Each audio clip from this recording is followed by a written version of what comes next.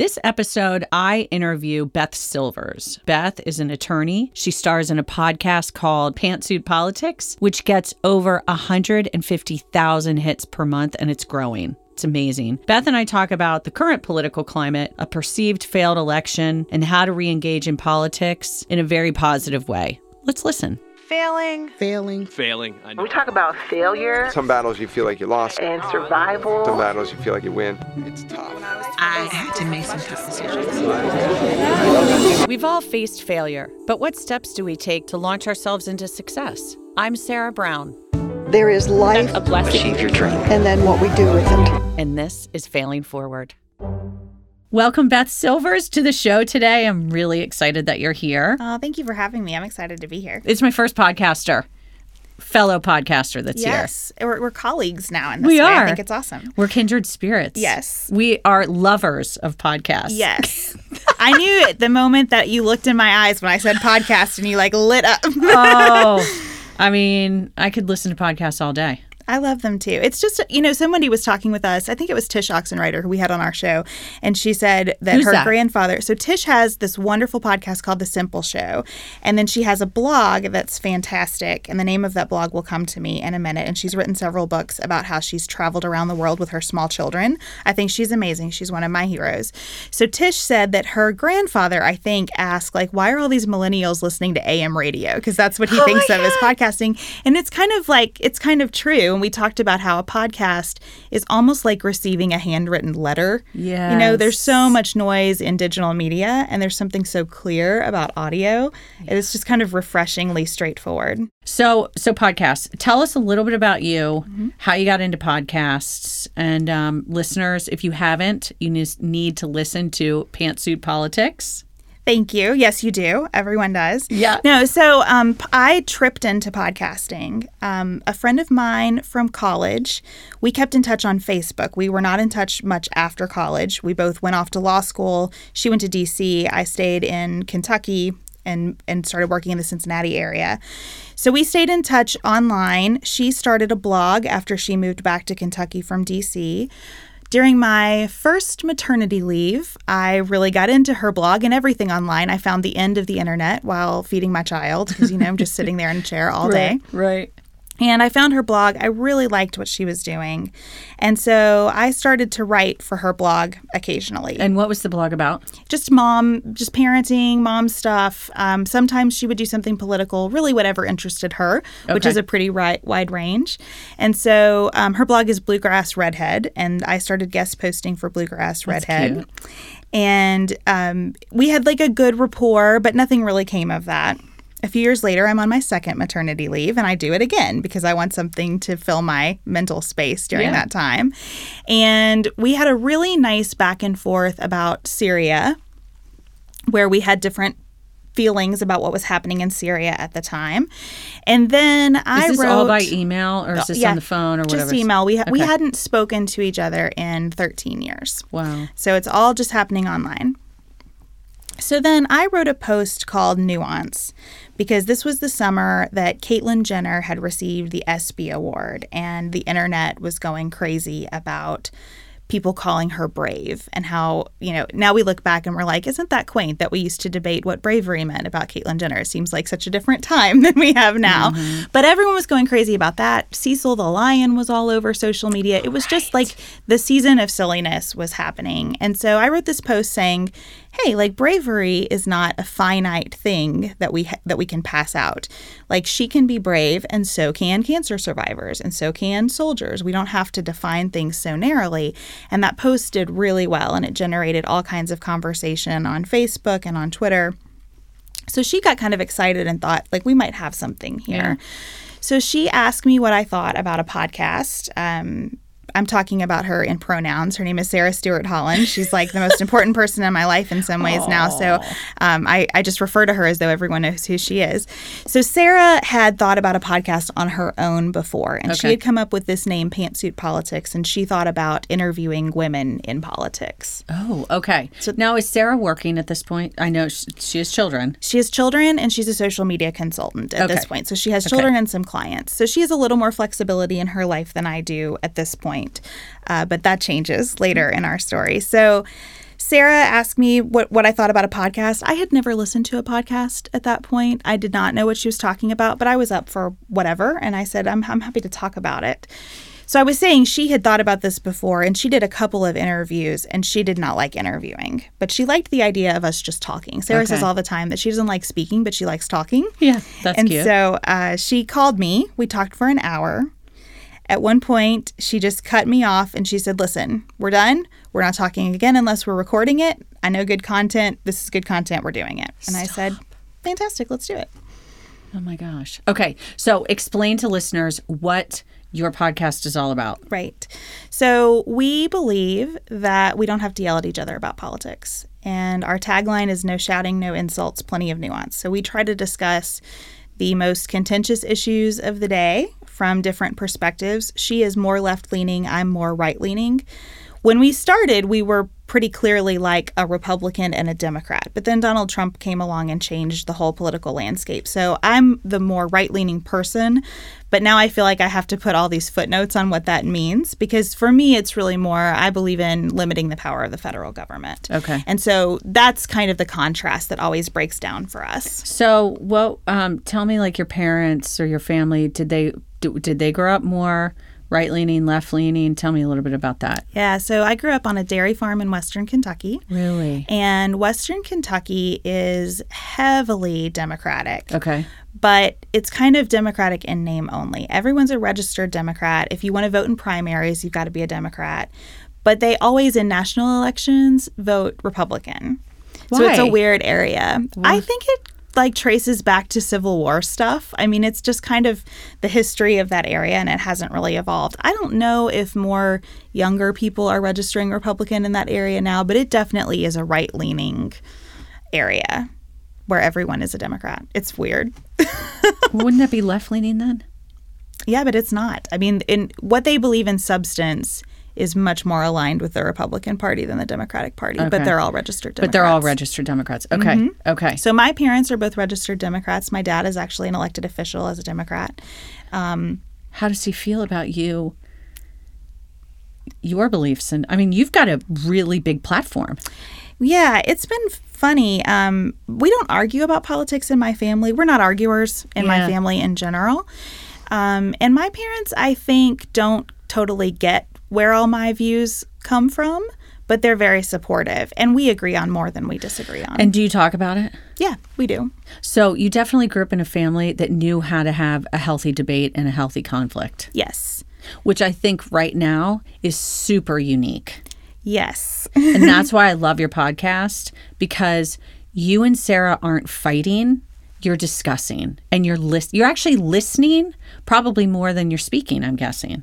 Absolutely. We tell people all the time, we did not set out to do Crossfire. This is not a show that is about Who debate wants or Crossfire conflict. Anymore? Aren't you exhausted with it? I am. I feel like shit every time I watch it. Yes. And it's not just Crossfire. It's well, like that's the thing. anything. It's all Meet of the it. Press. It's whatever.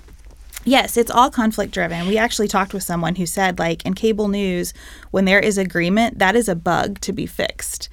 They don't want that. They're looking for conflict. That's what keeps viewers interested in. And we're trying to challenge that because we think it's, not to be melodramatic, but we think it's hurting America. Yeah. Well, that's probably why you have such high listenership, because people want something different. Yeah, what we've heard from people is just that it's refreshing and that it's healthier for them, because I don't think people want to turn off the news. You get a lot of self-care advice that's just put it away, don't engage in it. Well, that's also hurting America, because now sane people are tuning out. Yes. To preserve their sanity. That's not the right answer. We just need to engage in a sane way. Okay, so how do you engage in a sane way? Okay, so we practice. That's the big thing. So our concept when we did this was nuance. Let's look for the gray. Let's look for the spectrum of intensity that we can have in our beliefs. Everything doesn't have to be your talking points, my talking points. Then the universe gave us Donald Trump, which helped us, I think, individually clarify Why do I believe what I believe? I'm just giggling, like, and then the universe gave us Donald Trump. Yes. we keep reflect going. on that pretty often, you know. Yes. It was a challenge. The universe says, I'm going to test you often. And so what we have learned, though, is nuance is less of a noun than a verb for us. It is about practicing. Okay. And it's about just coming back every time. I never set out to convince Sarah or our listeners to agree with me. That is not my goal. Okay, what's your goal? What's your intention? My intention is to leave the conversation having been enriched by it in some way, which maybe means that I understand my position better. Maybe it means that I understand Sarah's position better. Maybe I've just found a better way to articulate something for myself. And sometimes we're able to find something that looks like common ground. Yeah. You know, here's how we could move forward. A question we ask ourselves a lot is, if we were in the United States Senate side by side, what could we support together? Oh. Okay, and when you started the podcast out, did you know that? I think we knew a lot of it. And I think we have learned that we've learned to lean into our agreement even more. You know, because when we started, it was very much like Sarah from the left, Beth from the right. What could common ground look like? What could civil debate look like? We have had so many instances over the past 18 months where it's not even, we look at an issue and we say, like, this isn't even like reasonable minds can differ. There's just a principled stand that we want to take. I think what we've had to really evolve in is, how do we want to use our platform?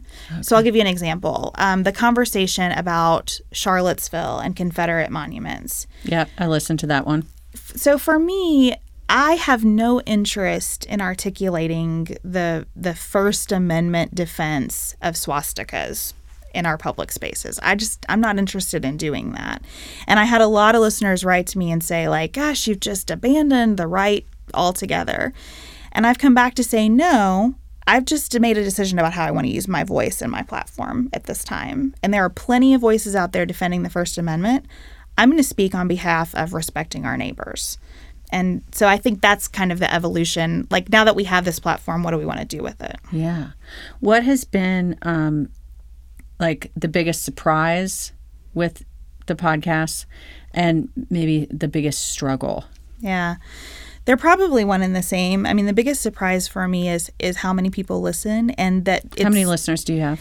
So we are downloaded about 150,000 times a month. It's unbelievable. We've been downloaded 1.5 million times overall so far, and it's such a diverse audience, and that always interests me. We thought that mostly women would listen to us. Our most engaged listeners tend to be men, the people who write in after every show. And that's been kind of fascinating. But we have wonderful women listeners, too. When we hear from them, it's always meaningful and awesome. So the diversity of listenership has surprised me, and the engagement. And that's been a big challenge for me, too. How do I manage my time so that I do respond thoughtfully to people? And then, two, what do I do when someone, we get our fair share of trolling. What do I do with that? Are people mean? Most people are not mean. Okay. There is a very particular subset of people who are mean intentionally. Like, that's their intention. How do you deal with that? Do you respond? Do you not respond? What's the best way? So the alt-right found us early this year. That's the group of people that they're just mean on purpose. That's their whole reason for being. So I started really trying to engage those people. I would ask a question, help me understand why you feel this way. Or, tell me why you listen to every episode if you don't like anything that we have to say. Like, you don't have to spend your time this way. Why are you choosing to do that? And I just found it to be really unproductive, to be honest with you. When I find someone who does write back somewhat thoughtfully, I'll hang in there, because I really do believe that we have to live together in this big country of ours, and we need to find a way forward. But when it becomes crystal clear to me that a person is just trying to harass me, I just tune out. And I mute people on Twitter. You do. Because I don't want to give them the satisfaction of being blocked, and I sort of like them just shouting into the void. Like, I don't have to hear it, but they can keep saying what they want to say. Yeah. One rule that we have that is, I think, a very different approach to trolling than a lot of people take. We do not ever invite our listeners to like pile onto a troll. Like, we don't retweet trolls. We don't try to shame people on Twitter for the things they say to us. We don't mock people's grammar. I mean, we try to live our principles all the time. And so even when we're dealing with trolls, we try to live those principles out, which sometimes means the best I can do is ignore someone. So whether it's trolls or whether it's talking politics, which to me would be a challenge because there's a lot of negativity with it. How do you stay hopeful and open? It's really easy because of our listeners. I mean, honestly, I get so many messages. Well, one of my favorite reviews of our podcast ever came from another podcaster who was telling her audience about us, and she was like, so it's a liberal and a conservative, but like not an asshole conservative, like a good person. And I get that feedback all the time where people will say to me, like, I am a dyed-in-the-wool liberal, but I can listen to you, and sometimes I can agree with you, and I can understand where you're coming from, and it doesn't feel like this moral contest to me anymore. Because I think that's the thing. We assign good and evil to like tax reform. Every single issue we make about these giant moral principles. Yes. And what we try to do on our bad. show. Yeah. And it's mostly not like that. And I think it dilutes what truly is good and bad when we carry that to every single thing. Mm-hmm. So we try to dive into the weeds enough on our show that people can see, hey, reasonable people can disagree about this. Like, if you don't think we should have a single-payer healthcare system, that doesn't necessarily mean that you want people to die, right? And being able to engage with folks who can hear that and have their minds opened, not changed, but opened. Like, you can listen to me and still think, no, I absolutely agree with the liberal position on this, but I don't hate the conservative position. That feels like huge progress to me. Do you think that there is a shift in this? Because obviously everybody's gotten so jaded and tainted, and people don't, I mean, we don't talk politics at dinner parties anymore. Mm-hmm. My parents did, right? Even when it was the differing view. Absolutely. Where do you think it's going? How is the pendulum swinging now? I don't think that it is an option any longer to disengage, because the Trump administration is seemingly intent on infusing politics into every aspect of our lives. I mean, whether it is what the administrative agencies are doing that doesn't get enough press but that really seriously affects people, or the hot topics, or even just the president's approach to politics as sort of entertainment, like, you cannot get away from it now. So what do we choose to do with that? And my perspective is always, like, I can look at President Trump and take his presidency as something that makes me a better person or a worse person. You know, I'm always growing or shrinking. So what am I going to choose? That's my choice, not his. And I want it to make me grow. And so for me, that means I'm going to educate myself and our audience much more about issues. We just did a show about how schools are funded. So that does not have to be rife with negativity, right? That is an issue where you in your community can make an enormous difference in what happens. So let's put that out there. Let's use our platform for those things. Let's all get better at civic engagement. Let's practice this. And then hopefully let's get some people to run for office who are there for the right reasons and are really trying to serve their country and have people to work with to do the same thing. I love that you just took his presidency as an opportunity for growth. Yes. And to me, that's really failing forward, right? Yes. Curiosity in all things. Yes. And it's our individual responsibility, right? Instead of pointing the finger, whatever side you're on, it doesn't matter because all sides are pointing the finger, right? Mm-hmm. But what can I do to grow versus shrink? Yes. I think that when we grow individually, we grow collectively. I think that's the only way. And I think that you do need to find a community of people to do that with you. And that's been the most exciting thing about our podcast, to watch that kind of spring forth. But I have to personally take responsibility for how I react to everything. And until I find the capacity for that within me, I can't ask that of anyone else. So what are one or two things that we can individually do around politics to grow? I think the first thing is to really sit with your own beliefs and test them. How important is it to my identity to be called a Republican. Right. Well, what I have learned over the past 2 years is it's not. Like, I, for the first time, did not vote for the Republican candidate for president. Me too. It didn't hurt me. Like, I didn't die. Right. And although what's interesting though is that every person that I told that I didn't vote for Trump, I justified it with, because it was part of my identity, I justified it with, this is the first election that I did not vote Republican. Yeah, isn't that interesting? Yeah. And I'm not the only one. Like, I know a lot of people said that too.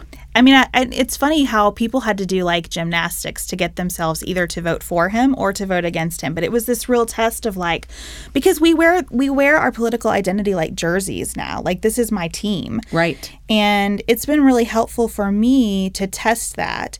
And I'll tell you that the next person who failed that test for me was the representative in my district. I didn't vote for Thomas Massie because I just don't agree with him on too many topics. So I didn't agree with the Democratic candidate. I wrote someone in.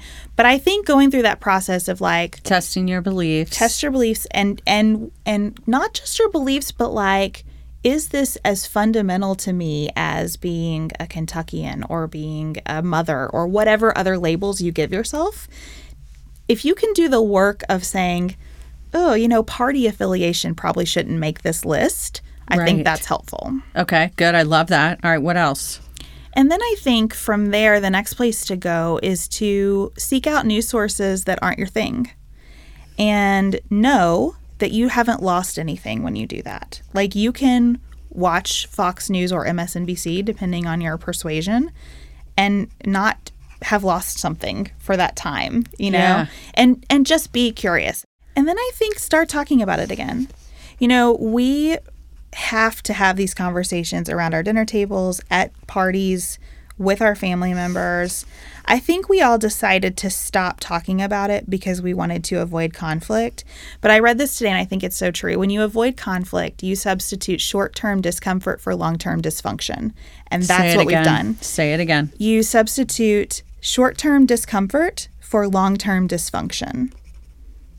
And isn't that our political system? Like, that's the bed that we've made by avoiding all those discussions. Oh so we have to do it again. Yeah. And it's a practice. And you have to kind of go in knowing, like, gosh, we might not get this right. I might say something uninformed. I think people are scared of being uninformed sometimes. But, like, that's approaching the conversation. When you have that fear, that means that you're going in debate mode. Like, I have to win this discussion. You don't. Versus curiosity. Just go in to learn. Right. Absolutely. So, Beth, in this last election, there were so many people who were devastated by this outcome and really were struggling with resiliency and rebounding from it. And it doesn't matter whether you voted for Trump or not, but do you agree that this election was different than any other elections in our lifetime? It's certainly different than any election that I've experienced. And sometimes I ask myself whether that's true or not. Historically, did we put as much emotional energy into these elections as we did this one? And I'm not sure what the answer to that is. The scale of emotional attachment in our media environment, I think, is brand new. Yes. And I think you're right. I think people on all sides cannot let this election go. And they have a sense of attachment and either grief or anger or something, no matter where they are, because the media coverage isn't good enough, or the Democratic Party keeps sort of fighting about why did this happen, and on the Republican side there's a sense of like, what do we do now that this has happened, and like, who are we now that this happened? Absolutely. And can we be a collective body anymore going forward? So I think that there's a ton of emotional attachment. But why this election did people have a hard time rebounding? Like, what was different about this? Was it that it was unexpected and because nobody thought he was going to win? Is it his behavior since he won? I mean, like, people haven't gotten over it yet. I think it's all the things. I think part of it is the popular vote count being in disagreement with the Electoral College result. So I think that if you are a person who did not support President Trump, you have a sense that the system failed. not just that your candidate failed. And a lot of people don't have the sense that the candidate failed because she won the popular vote, right? So there's a sense that the system failed. The system is broken.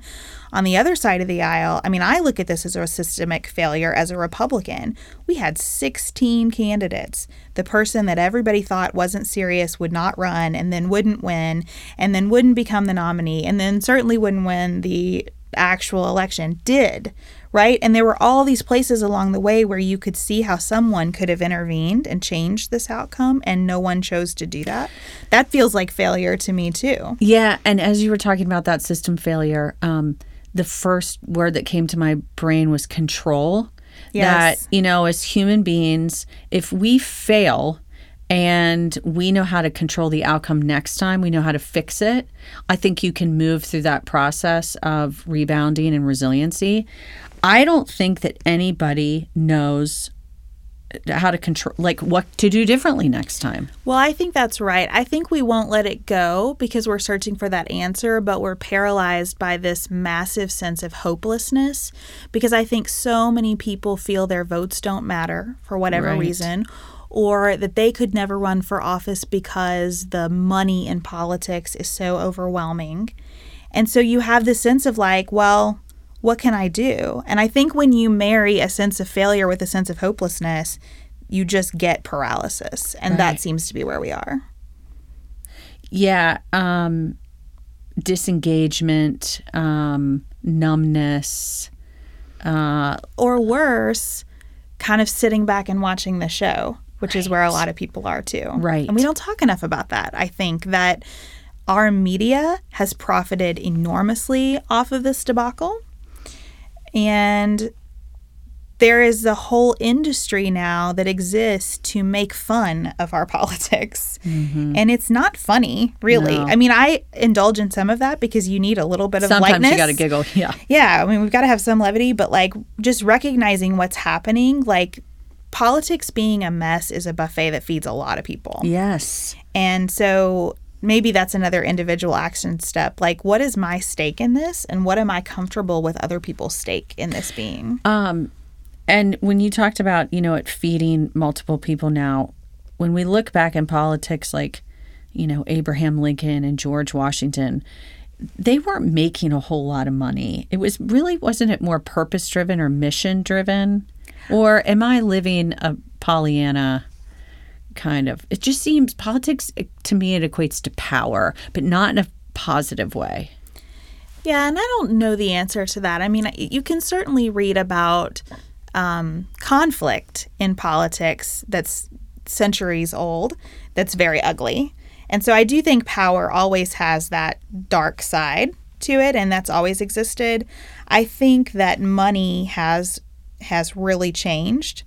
The fact that you can reach so many people with a tweet is going to change that game too, and is changing it. I think it'll be interesting like 10 years from now to have a sense of perspective on like, what did that really change? Like, did social media actually make this more or less expensive?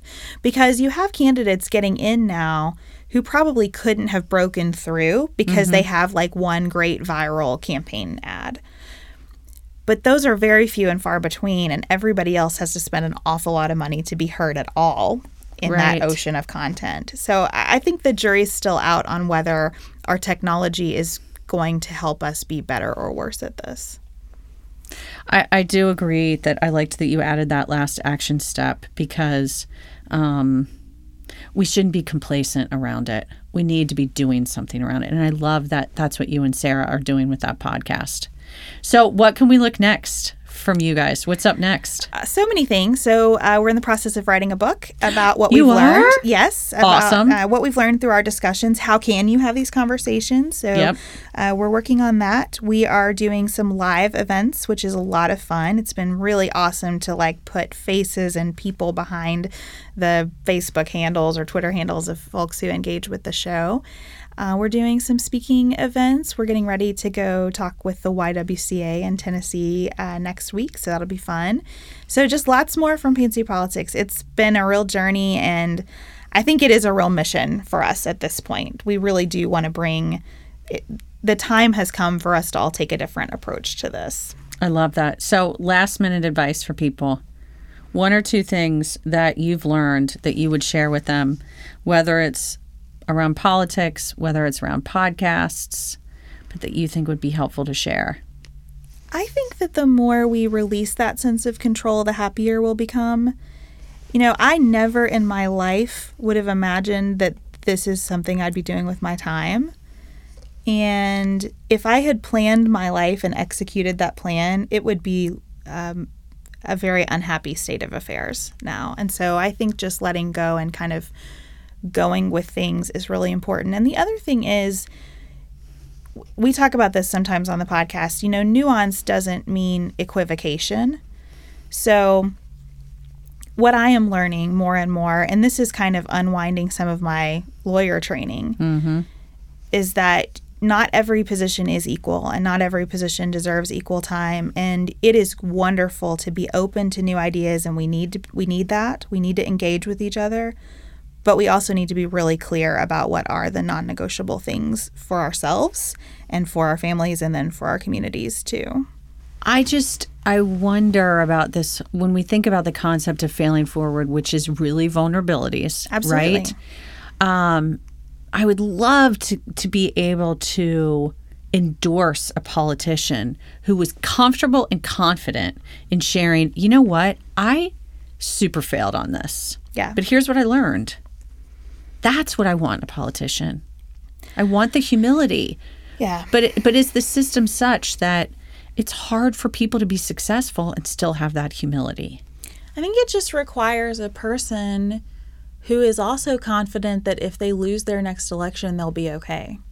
Because that's what it's all about, right? You have people who want to say and do the right thing, but either they know or someone they pay a lot to help them know this will say, that's going to kill you next time. And that goes back to your comment around that release, you know, your sense of control and let go. And I'll tell you, I mean, I should have said this. Another thing we can all do is stop asking our politicians to check every box for us. Like, I have to be able to vote for someone who I have some disagreements with because we're all human beings. We should have a complexity of views. Like, they shouldn't just meet this checklist of talking points. When someone does something courageous, we need to show up for those people and support them, even if we don't like what they do on something else. I love that. By the way, we will probably use some of this, so it's fine. But I think that's interesting, and I have found that to be true with a church that I attend. No church today is going to be exactly the way I want it. No politician is going to be the exact way I want it. And look, if we could embrace that, we would be better parents. We would be better managers of the people, you know, in our We'd be businesses. more tolerant. Yeah. And past tolerance, right? Like even something greater than tolerance. What is I that? think. Well, when I think about tolerance, I think of it as just sort of the bare minimum we will allow one another to coexist. And this is something that Krista Tippett writes about in her book, Becoming Wise, which is amazing and everyone needs to read. We would all be better humans if we did that. But I think she talks about how tolerance is like layer one, but past that is something more like acceptance and more like kind of this unconditional love and respect for each other. And I have to have that with my politicians. A big example in my life of that is Rand Paul. There are things where I just think, what are you thinking? But I really respect his principled stance on a number of issues. Like, I love the work he's doing on Yemen. He's like the only person out there saying, hello, everyone, we are at war in Yemen. And our Congress hasn't authorized that. And lots of people are dying. And you people in America don't know why you're sending your loved ones over there to fight this war. And that's wrong. We shouldn't be doing that. So I got to give Rand Paul some grace on the healthcare vote because I think he's doing a good job being my representative on this other topic. That is like an unheard of way to look at our politicians. That's really what it is, having some grace for them and for each other. And first for ourselves. I think a lot of the way we talk about politicians and people with whom we disagree is a reflection of personal insecurity. You know, and if you can develop that graciousness for yourself and then extend it to other people, then we start to make some progress. Amen. I love that. Well, thank you so much for being here today. It was so fun. Thank and you. So interesting. And I can't wait to hear your next episode. Thank you Pantsuit so Politics. much. Thanks, Beth. I want to thank everyone behind the scenes, Anna Bolke, our producer, and the incredible team at Gwyn Sound. If you liked this episode, please go to iTunes, subscribe, rate, and write a review. Please join me next time where I interview Chris Cicconelli. He's the president of Pure Romance, and he speaks candidly about living a life by design and not default.